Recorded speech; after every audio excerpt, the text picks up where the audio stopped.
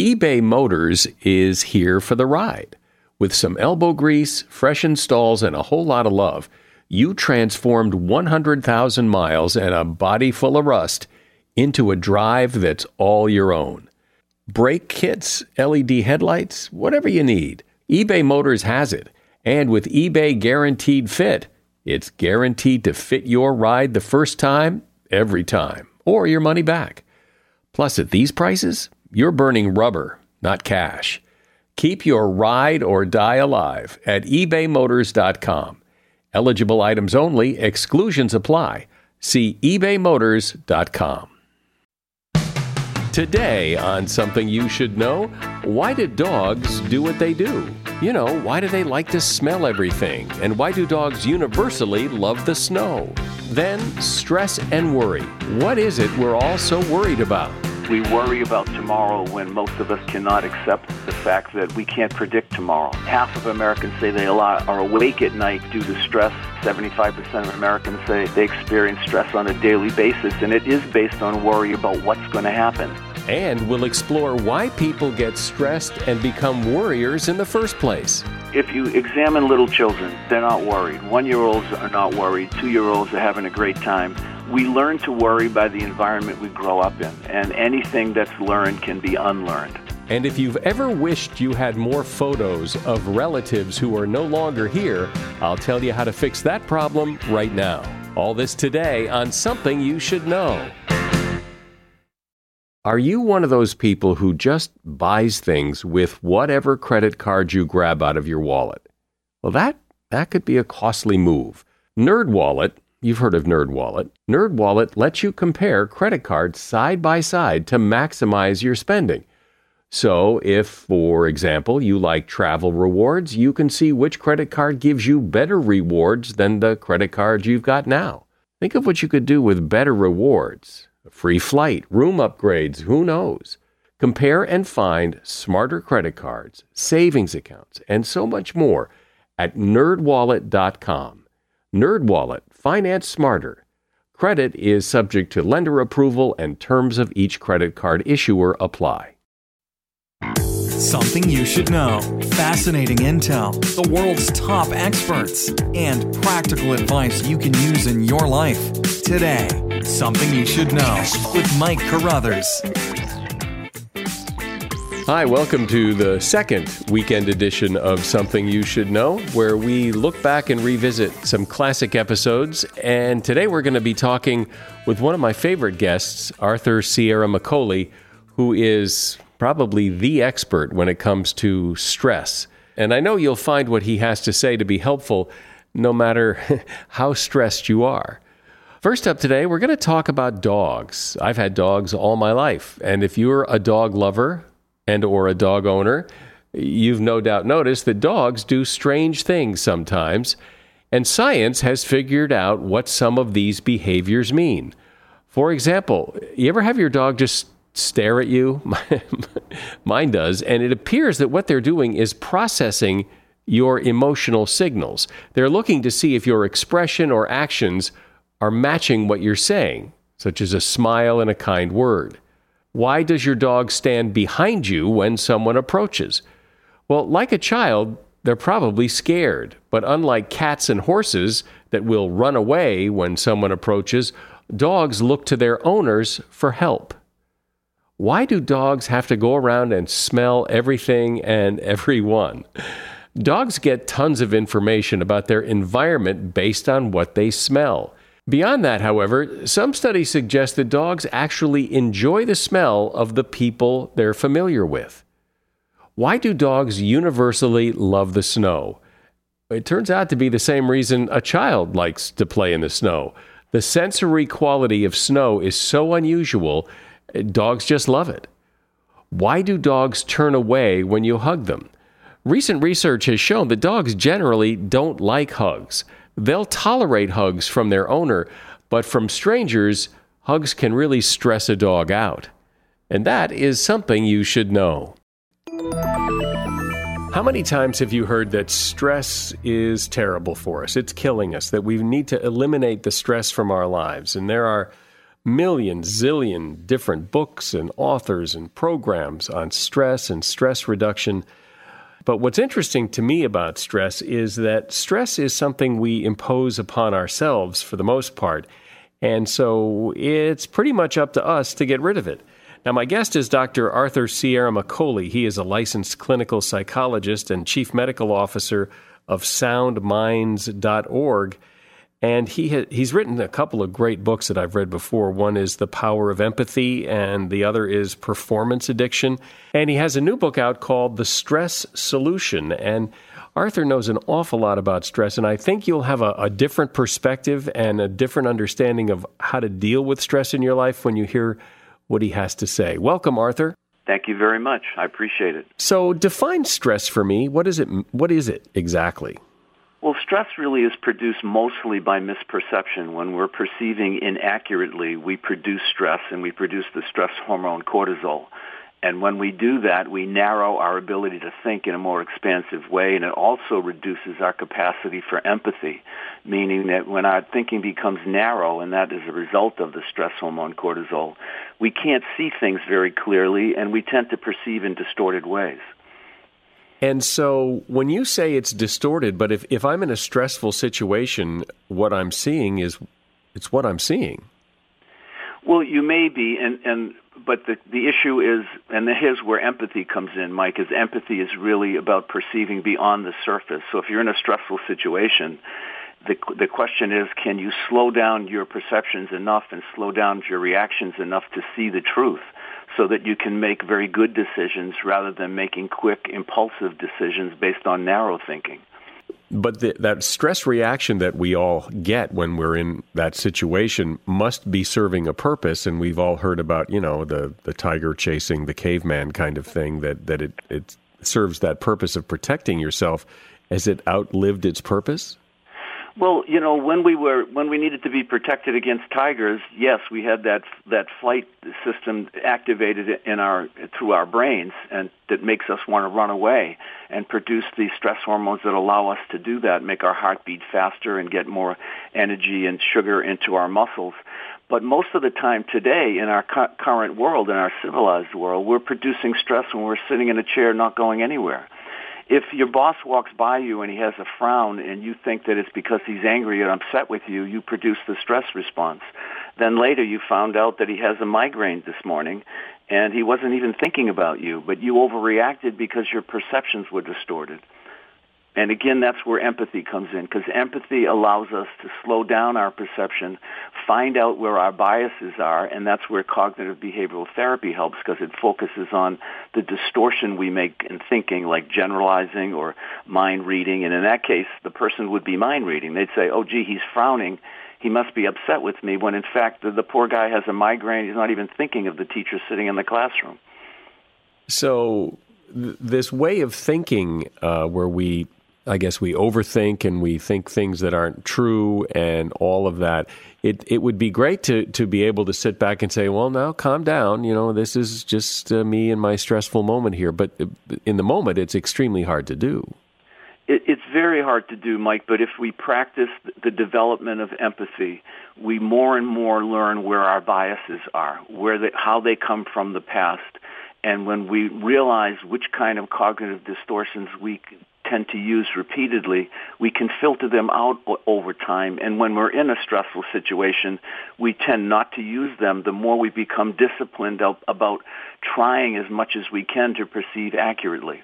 We kind of learn our old records, our old stories, and when we get a sense of repeating those old ways of perceiving, those ways of perceiving that we know are not based on the truth, we can tend to discard them much quicker than in the past. And so how do you start this process? What do you do first to kind of get a sense of what you're talking about? Well, using empathy. Empathy actually produces the connecting hormone oxytocin. It's called the love hormone or connecting hormone. It relaxes our physiology. It allows our brain to think more expansively. And when we use empathy in interactions, we are more able to see the whole of a situation. We're more able to perceive comprehensively. So it is a lot about empathy training, teaching ourselves to not jump to conclusions, to not impulsively react, to try to slow down enough to gain the facts. When we sense in our body that we're starting to feel our blood pressure elevate, we have to teach ourselves to slow down, because once we produce those stress hormones, our thinking is becoming very narrow and empathy goes out the window. So this is a lot about teaching ourselves to be more empathic and realizing that when we do that and we produce this oxytocin, the compassion and connecting hormone, it relaxes us and allows us to perceive much more accurately and comprehensively. So can you give me an idea of how, maybe in an example, that would work? For instance, if you're in an interaction with a spouse or a significant other and you come home from work and you walk in and, maybe your wife has had a bad day with raising 3 young children, and she immediately looks up and is washing the dishes and doesn't say hi and come over and kiss you, and you react immediately by saying, I can't believe I worked all day and you're treating me this way, and together you're off to the races. Rather than walking into the house assuming that she's been alone with 3 young kids all day, she's probably going to be very stressed and she may not greet me in the most loving way, so I'm going to give her the benefit of the doubt and try to slow down my reaction and ask her, gee, how are things going? How can I help? Maybe start picking up some of the kids' toys. And by that, you're not reacting quickly. You're not being so overly sensitive to the interaction. And when we react empathically, when we give our spouse, a significant other, or friends or colleagues a break because they're a little off in that moment, they tend to be more empathic with us, and we have much more likelihood of having an empathic interchange rather than starting an argument. But what about stress that is self-created, self-imposed? There's no other person to have empathy for. It's all in our head. I have a chapter in the book on self-talk because, we learn how to talk to ourselves very early in life. If you've been called names or you've been called stupid or told that you're unattractive, or if you've been bullied, as a young child, you tend to internalize those views of yourself, and then you don't even realize that that's the way you talk to yourself. And that's the way you produce stress internally without even being in an interaction with other people, because you're repeating interactions of the past. And early in life, those interactions are very influential, and they can have a dramatic effect on how you talk to yourself. So what's the work? The work is trying, again, to engage in interactions where you take in rational feedback from other people to try to get a better sense of who you are, because, we all grow up with biases. We all grow up with inaccuracies about ourselves. In many ways, it's sort of like when we grow up, we were looking in a circus mirror and we can't see ourselves all that accurately unless we get very clear feedback from others. And if you didn't get very clear feedback from others growing up, you need to get it as an adult. You need to engage with other rational people. That's, when I do group therapy sessions, for instance, that's what we do. We spend time on giving each other feedback on how people interact with each other so that you can rewrite the old story and create a new story. It's sort of turning a fiction book into a nonfiction book. And you have to be open to feedback from other people to change that negative self-talk, especially rational people will be truthful and tactful with you. So I want to ask you about stress as it relates to worry, because those two things seem to be pretty closely associated with each other. I'm speaking with Dr. Arthur Sierra McCauley. He is author of the book, The Stress Solution, Using Empathy and Cognitive Behavioral Therapy to Reduce Anxiety and Develop Resilience. A shout out to Claritin for supporting this episode and providing us with samples. You see, for as long as I can remember, I have had to deal with seasonal allergies. Stuffy nose, watery eyes, the whole deal. And the worst for me is it messes up my sleep. I wake up because I can't breathe right. And during the day, if I'm working and I'm all stuffed up, then my voice sounds weird, and this is how I make my living. Luckily, for those of us who live with the symptoms of allergies, we can live Claritin Clear with Claritin D. I use it, and if you struggle with allergies, you should too. Designed for serious allergy sufferers, Claritin D has 2 powerful ingredients in just one pill that relieve your allergy symptoms and decongest your nose so you can breathe better. I've been using Claritin D for years because, well, it takes care of the problem. Ready to live as if you don't have allergies? It's time to live Claritin Clear. Fast and powerful relief is just a quick trip away. Find Claritin D at the pharmacy counter. Ask for Claritin D at your local pharmacy counter. You don't even need a prescription. Go to Claritin.com right now for a discount so you can live Claritin Clear. Use as directed. If you have to hire someone, what's the best way? Referrals? Well, maybe that could work. But just because somebody knows somebody who knows you doesn't necessarily mean they're qualified. Or you could pull out that file of random resumes that came in during the last 6 months. Maybe there's somebody in there. Maybe. Now, if you're hiring, you need Indeed. Indeed is your matching and hiring platform with over 350 million global monthly visitors, according to Indeed data, and a matching engine that helps you find quality candidates fast. As a business owner, I've found that hiring the right people, well, there's just nothing more important. Don't leave it to chance or a referral or a random resume. Use Indeed. In the minute I've been talking to you, 23 hires were made on Indeed, according to Indeed data worldwide. Indeed's matching engine is constantly learning from your preferences. So the more you use Indeed, the better it gets. And listeners of this show will get a $75 sponsored job credit to get your jobs more visibility at Indeed.com/something. Just go to Indeed.com/something right now and support this show by saying you heard about Indeed on Something You Should Know. Indeed.com/something. Terms and conditions apply. Need to hire? Oh, you need Indeed. So, Arthur, what is the connection between stress and worry? They seem to go hand in hand. Well, worry and stress and anxiety are all in the same circle because worry usually, not always, but usually is based on projected fears from the past and, again, misperceiving. We worry about tomorrow when most of us cannot accept the fact that we can't predict tomorrow. You know, Americans right now, half of Americans say they are awake at night due to stress, anticipating stress for the next day. 75% of Americans say they experience stress on a daily basis, and it is based on worry about what's going to happen. When you are an anxious person and you have negative self-talk, the likelihood that you're anticipating negativity in the future is very, very high. And this whole approach, this empathic cognitive behavioral therapy approach, I developed over many years to help people slow down and recognize that old negative bias thinking and get help in correcting it through positive interactions with other people. That's pretty amazing that many people claim to be up at night worrying about tomorrow. It is amazing because the stress rates in our country have really increased dramatically. I mean, and it goes along with several other things that have happened in our country. I mean, the empathy rates have diminished. The amount of Americans trusting each other has diminished. 20 years ago, Americans said they had 5 to 7 close friends. Today, it's 2 to 3 close friends. So our empathy for each other has been reduced. Prejudice has been increased. And that's another point that I try to accent in this book, as I wrote a section on prejudice, that prejudice basically is biased thinking, and it produces a great amount of stress. I mean, prejudice, if you have many prejudices, you're experiencing stress all the time because you're kind of walking through a minefield in life.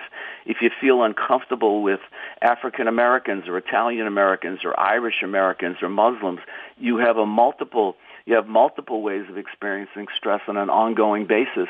So the stress hormone cortisol is living within you on a regular basis, which causes negative thinking, weight gain, inflammation, hair loss, breaks down muscle tissue, causes flabbiness, depression, anxiety, and memory loss. Well, who could remember that if they're all stressed out? Right. And what is it about, it does seem that people are so less empathetic and sympathetic to their fellow man today. Is that just a perception, or do you think that's true? I mean, road rage and all this, is this just, what's going on? Well, I think it's part of our fast-paced society, Mike. I mean, we are at a point where we work too hard, we sleep too little, we love with half a heart, and then we wonder why we're stressed and unhappy. And the empathy rates, there's a number of studies that have done every year where they test college seniors going into the workplace and what characteristics do they rate most importantly. Empathy used to be in the top 5, top 3 20 years ago, 25 years ago. Now it's below 10, 12, 13. The first thing that people are emphasizing is making money. So we have begun to put a tremendous emphasis on status and image and prestige and far less emphasis on character and integrity. And it certainly is pervasive in our society currently. You know, it's amazing from what I've read and heard and talked to people about this who are experts on the topic that all this does, I mean, all this stress and getting all pissed off at everybody, all it does is hurt you. I mean, it doesn't do anything. You get mad and brood about somebody who cut you off on the highway. They're not home worrying about you. Yes. And you're hurting yourself when you misperceive. Even people who maintain that they believe in their prejudices, once they realize that they're actually hurting their health and their physiology, they start to take heed a bit. And yes, the way we think, the way we perceive is how we produce stress for the most part, and we're damaging our entire physiology, our heart, our brain, our immune system, on and on. The stress hormone cortisol is incredibly damaging if it's experienced on a regular basis. People will often say, though, that, I'm a worrier. That's what I do, or that's part of my personality. Yes? No? No, I mean, if you examine little children, they're not worried. 1-year-olds are not worried. 2-year-olds are having a great time. We learn to worry by the environment we grow up in, and anything that's learned can be unlearned. So no one is genetically programmed to worry. That is not true. It's never been proven. It is a learned characteristic. And again, I'm not saying that it can be unlearned very easily, but anything that's learned, anything in your life that you have learned can be unlearned if you focus on it with diligence and commitment. But that surprises me because I've seen plenty of families, kids in families where, one kid is a worrier, grows up to be a worrier, and the other kid didn't, and they grew up in the same house. Well, they grew up in the same house, but we all know from having siblings, siblings are treated differently. And we're born with a bit different temperaments, but if you were born when your father had a great job and was very happy in his life, and I was born when he was laid off and couldn't find employment for 4 years, or I was the youngest and you were the oldest of 5, and I go through the divorce of our parents, but you were off in college when they got a divorce, your experience may be very different than mine because parents are different at different ages, and parents interact with males differently than they interact with females. So there's a lot of variables in a family that we have to account for that can produce worry and anxiety. As someone who has certainly experienced that, waking up at 4 a.m. and worrying, to not do that seems almost impossible. I think when you've been accustomed to it for a long time, and these habits we've established neural pathways in our brain where they're easily continued, and it feels like automatic thinking. But you have to kind of step outside yourself and in a way use empathy toward yourself. It's almost like you're observing yourself. You have to learn those old records that you repeat over and over again. For instance, some people wake up at the same time every night, 2:10, 3:10 in the morning, and they'll tell you exactly what they're going to be thinking. And I say, practice the night before not thinking that, knowing that that's your old record. We're trying to change old conditioned ways of thinking by almost being prepared for them. So instead of waking up every morning at 3 o'clock saying the same thing, oh my God, I got to go to work, it's not going to be good, my boss doesn't like me, on and on and on, you counter that immediately. And you don't fall into it. And that again is what happens when you know your old records. It's like dropping a needle on an album. Instead of playing all 22 records, you pick the needle up. You don't let it go on and on and on. This is what I always do. And instead of just letting it roll on and letting your thoughts have a life of its own, you begin to be more thoughtful and aware of what you're thinking so that you can intercede in those old conditioned ways of perceiving. Arthur Sierra Macaulay is my guest, and we're talking about stress. He's the author of The Stress Solution. eBay Motors is here for the ride. Remember when you first saw the potential? And then, through some elbow grease, fresh installs, and a whole lot of love, you transformed 100,000 miles and a body full of rust into a drive that's all your own.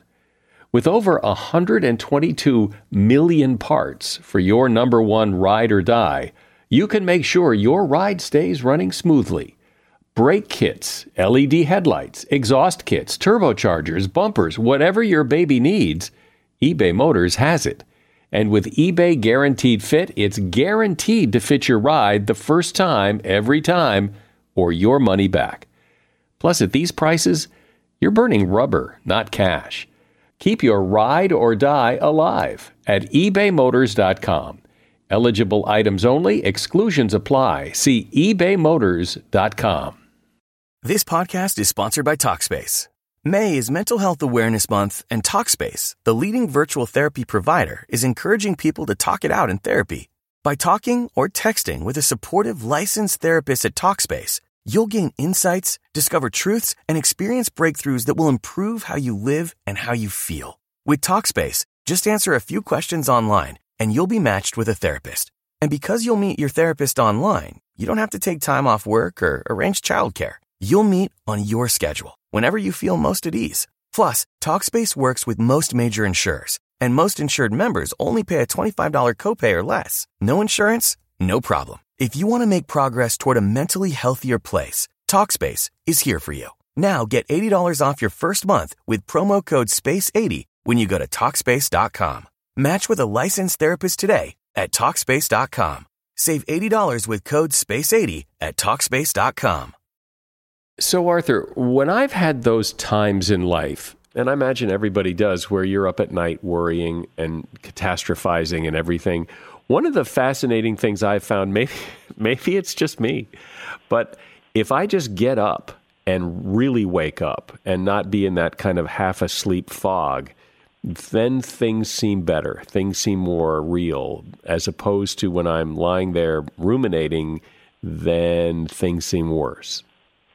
Well, when we're sleeping and when we first wake up, our temperature is the lowest it is all day. So, and we've been fasting, so we don't have the nutrients to make the brain chemicals we need to think accurately. That's why people, when I say when you wake up in the morning, get up and start moving.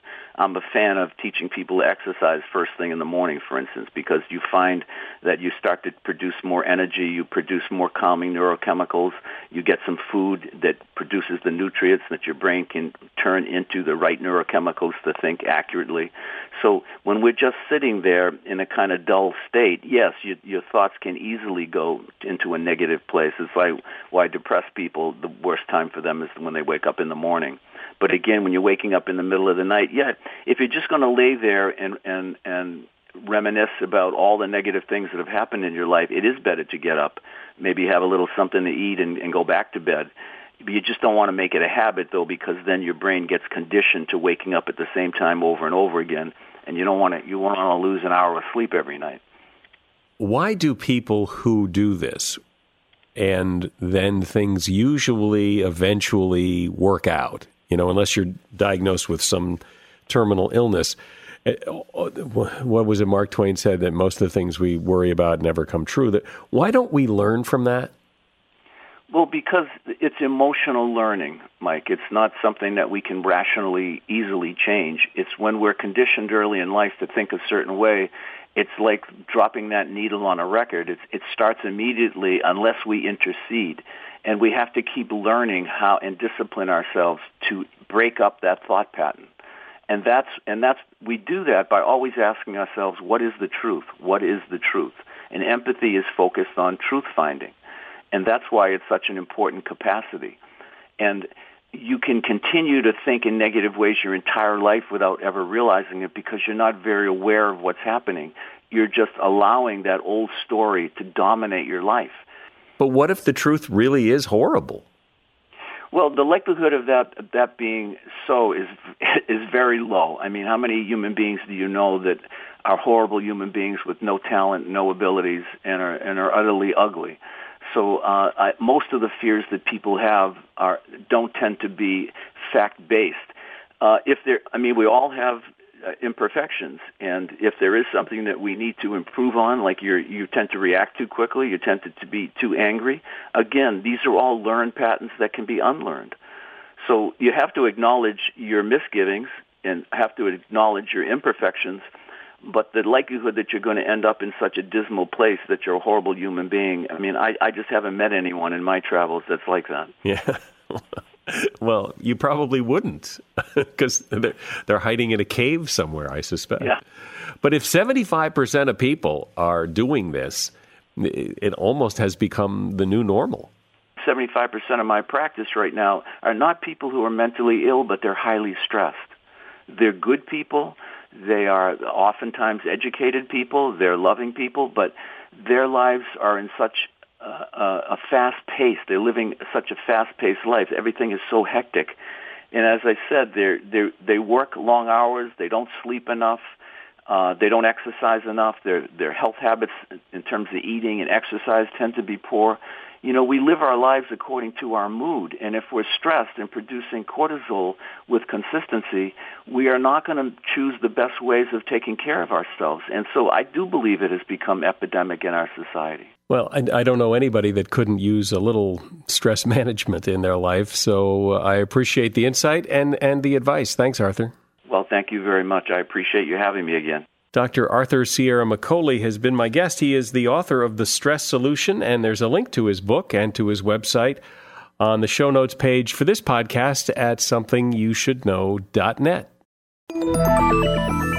Lastly today, it turns out to be a surprisingly common experience that people wish they had pictures of relatives who have passed on or friends or even just moved away and they're no longer in your life. And we wish we had more photographs of them, but we don't. So why don't we?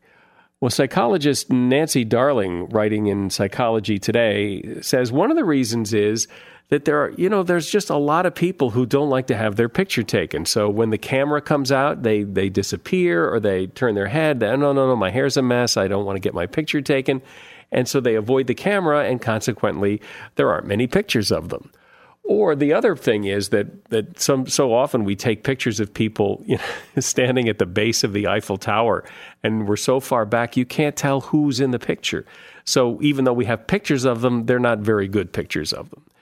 And so Dr. Darling's advice is, and what she's doing in her house, is just changing the policy. From now on, you come into her house, she just takes pictures of everybody, clear, close-up photos of people, because it's people who we want to remember after they're gone, and photographs and even videos are a great way to remember them. So no more, don't take my picture, my hair's a mess.